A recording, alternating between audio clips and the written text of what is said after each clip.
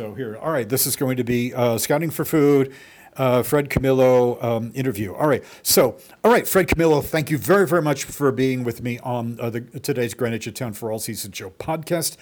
And I want to talk to you today about something that you have been the honorary chair of, and that is Scouting for Food, which is coming up really, really soon. So tell me something. How many years have you been serving as the honorary chair, and what was it that got you initially interested in this? There are a lot of great causes out there, but Scouting for Food. Talk to us about that. Well, thank you so much, Jeffrey. It's always good to see you. I've been doing it probably close to 10 years now, and having grown up here and having seen how diverse Greenwich is, knowing full well that there are a lot of people who go to bed hungry at night, and sometimes it's people that were pretty well off at one point. Yeah. I see that a lot, and I know I do a lot of, in the past I've done a lot of the Christmas deliveries at the Knights of Columbus for people who don't have anybody to share their food with or their holiday. Yeah. So you see it, and you see it a lot, and sometimes you drop off food to people who you had no idea were on hard times. Yeah. So I would also visit the pantry over at Neighbor to Neighbor when they had the old one there, when it was in a small little basement, and you would see lots of people coming in there, all different socioeconomic levels, but people who may have been, employed at one point and doing okay and fell on hard times, people who just never have been able to have any type of wealth to not have to worry about food and clothing. So it's here. It's considered a wealthy town because compared to most it is. Yeah. But there are pockets all over that in every town where there's a great need. So what the Scouts do every year is it's not only fulfilling and addressing a need here in town, it's also showing the Scouts really, to give. It's better to give and forget. To receive and remember, and give and forget. The old saying. Yes. So they're doing that now. These Scouts are learning that now. That service above self, giving to others. Don't worry about receiving anything in return. Just giving, and to see the looks on their faces when they're doing it. They're all business. The parents, when they drop them off there that day, it's a great day, but it's also a wonderful memory for them, and hopefully it'll stay ingrained in them for the rest of their lives. Indeed, you were a scout, weren't you?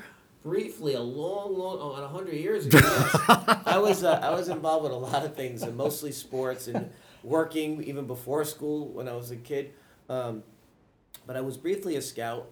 But I just got drawn into I was playing too many sports. But as I got older, though, I really admired the kids that stuck with it. And so I was more of a boys club kid. But the ones that stuck with it, and really when I work with all these Eagle Scouts over the years, I'm amazed at how dedicated they are. Yeah. And I really admire them. I really do. And I'm a big hiker, and I know all these trails, almost all of them have been done by Eagle Scouts. Yes. Yes. Well, thank you for that. So you had a very early start in what we would call today multitasking, which I'm assuming is serving you very, very well in your capacity as the first selectman of the town of Greenwich. So my congratulations to you and all that. Talk to us a little bit, if you would. You mentioned Neighbor to Neighbor. So talk to us, if you could, about that partnership or collaboration between Neighbor to Neighbor and the Scouting for Food and the Boy Scouts and things like that, and your office here. Talk to us about that. Yes, sure. Neighbor to Neighbor, we've been a great partner with. In fact, the last several years during the pandemic, we've had to help them relocate quite a few times before they got into their new, beautiful new home, their new headquarters on the Post Road. So we also want to give a shout out to the Cohens, yes. Steve and Alex Cohen, for helping fund that, to all the volunteers, to Christ Church for being a willing partner and letting them have a place there on their property. But the Scouts picked that early on, that it was something that they wanted to do and partner an entity they wanted to partner with for a cause they believed in, and so that's always been there. The town will always help promote that. When I was a state rep, I would just put it out on social media, and I would be really happy to see and Not surprised, but just happy to see people who picked up on a social media post and would drop off some food, even if it's a couple cans of tuna fish. Who cares? It's helpful. Yeah, yeah. What kind of food is collected? Is there a restriction, a list of criteria? Talk to us about that. Yeah, it gotta be something. First of all, check your expiration dates. Yeah. And it's canned goods and things that anything in a box with cereal, with that, as an example. Sure. Just look at the expiration dates. But it's most of the things, and they have it posted there. It's you could even, if your pantry's full, you may want to go out and buy stuff, which I hope you do, but if you can. But certainly check your pantry, because sometimes something's sitting there for a couple weeks you haven't, or even a couple months you haven't used it, and you look at it and it's still got another year on it. So that's all good, but just the expiration dates are very important. How long has Scouting for Food been around? Is this just recent, or is it over the years? That's a great question. I don't, obviously, because I cut my career short with the Scouts when I was very young. I don't remember it then, though. I know, again, for the last decade, it's been pretty strong. And it may not go back that far. I'm certain that maybe Chief Heavey, who's been involved for a long time, would have that answer. But I know, I don't remember it as a kid growing up. Oh, okay. All right. You've mentioned about people of all different walks of life, not only giving, but also being on the receiving end of the food and all that. Are you aware of how it is that people could qualify to be on the receiving end of food? Talk to us, if you would, please, if you're aware of that. Yeah, well, I don't think it's something that's going to be posted, right? Yeah. So I know when I would deliver food for the Knights of Columbus, it's just people who want to sign up, so they can come to a dinner there in person, and if they don't, they just give their address quietly, and there's no name on it. You just drop the food off. Yeah. So I think it's you want to respect people's dignity, and so they just reach out to the organizations, whether it be the neighbor to neighbor, the Scouts, Knights of Columbus, Jewish Family Services. They're there to help, and so if you're out there and you've fallen on hard times, please don't hesitate, because the help is here. Oh, sure. Yeah, because I was speaking to you off air about my experience in Hawaii, where I'm a member of Central Union Church, which is with the United Church of Christ, and weekly, in fact, I was just out there, and every Wednesday I would go volunteer. We cater to 600 households. And I don't know if that is the case here in Greenwich or not, but it's shocking in a way that the need is there. And by the way, I've had people out there drive up in Teslas, in Porsches, as well as cars and trucks held together with masking tape. And I hope that you will agree with me. In fact, I know that you will. That there's no shame in being on the receiving end. People go through hard times, and it's temporary, and we all have to be there for each other. So, any reflections about that? Sure. I mean, it's a great question and a great point to make. I've found in my life, and I'm sure you have too, that some of the most giving people are people of limited means. Yes. And I've been shocked. I'm almost embarrassed sometimes when someone, I'm doing a charity right now. I'm doing one for leukemia, and somebody will give me a few dollars, and I know they don't have anything, and it really always comes down to that people who have been on the receiving end, a lot of things, are also very giving themselves. So it's and again, we're in a town where there's a lot of wealth, and a lot of the people who are well off are very, very giving too. Yes. So we're very lucky in that sense. So, and if you don't have any funds to give, it's certainly, there's the sweat equity part of giving, and we see that an awful lot too. And I always tell people, hey, don't worry about it if you don't have any money to spare. You could always give of your time if you have any. Yes. And sometimes they don't even have that because they're working 2 or 3 jobs. But yeah, people overall are really, really giving. So you see those examples almost on a daily basis. Yeah. What about this example, or what you just mentioned about giving of your time and all that? How who should people contact, and how should people give their time and all about helping with the Scouting for Food drive this year? Well, certainly for this drive here, you would reach out to the scouts. Yeah. If you're a neighbor to neighbor dropping off food, they have the information there too. But I would contact the scouts directly. But if you're looking to get involved with lots of things, whatever it is, we always post things, even in the weekly e-blast, about things that are going on, charities, just community events, civic events, and there's always a way to, and we sometimes put sign-up links there too. But I would reach out to the scouts and let them know of your availability and your desire to help. Okay. Oh no, that's really fantastic. I think that I'm going to kind of conclude things right now. Do you have any final thoughts or information that you'd like to share with my listeners? Yeah. Just thank you ahead of time for any assistance you can give here, whether it's volunteering with Sweat Equity or dropping off a couple bags of food.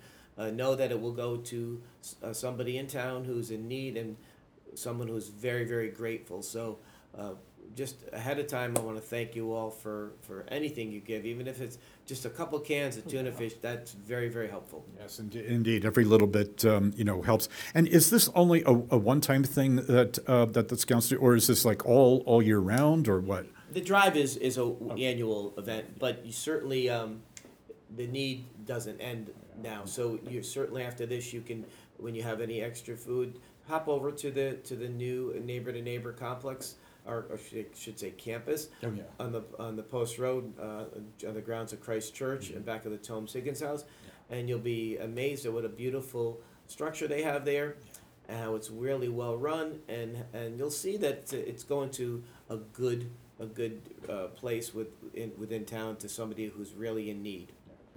Fred Camillo, First Selectman of the town of Greenwich, Connecticut, I would like to thank you so much for spending a few moments with me for a great cause, Scouting for Food. Thank you. Thank you, Jeffrey, for getting the word out there. It's always good to see you, my friend. Okay, thank you so much. Good. That's good. One more.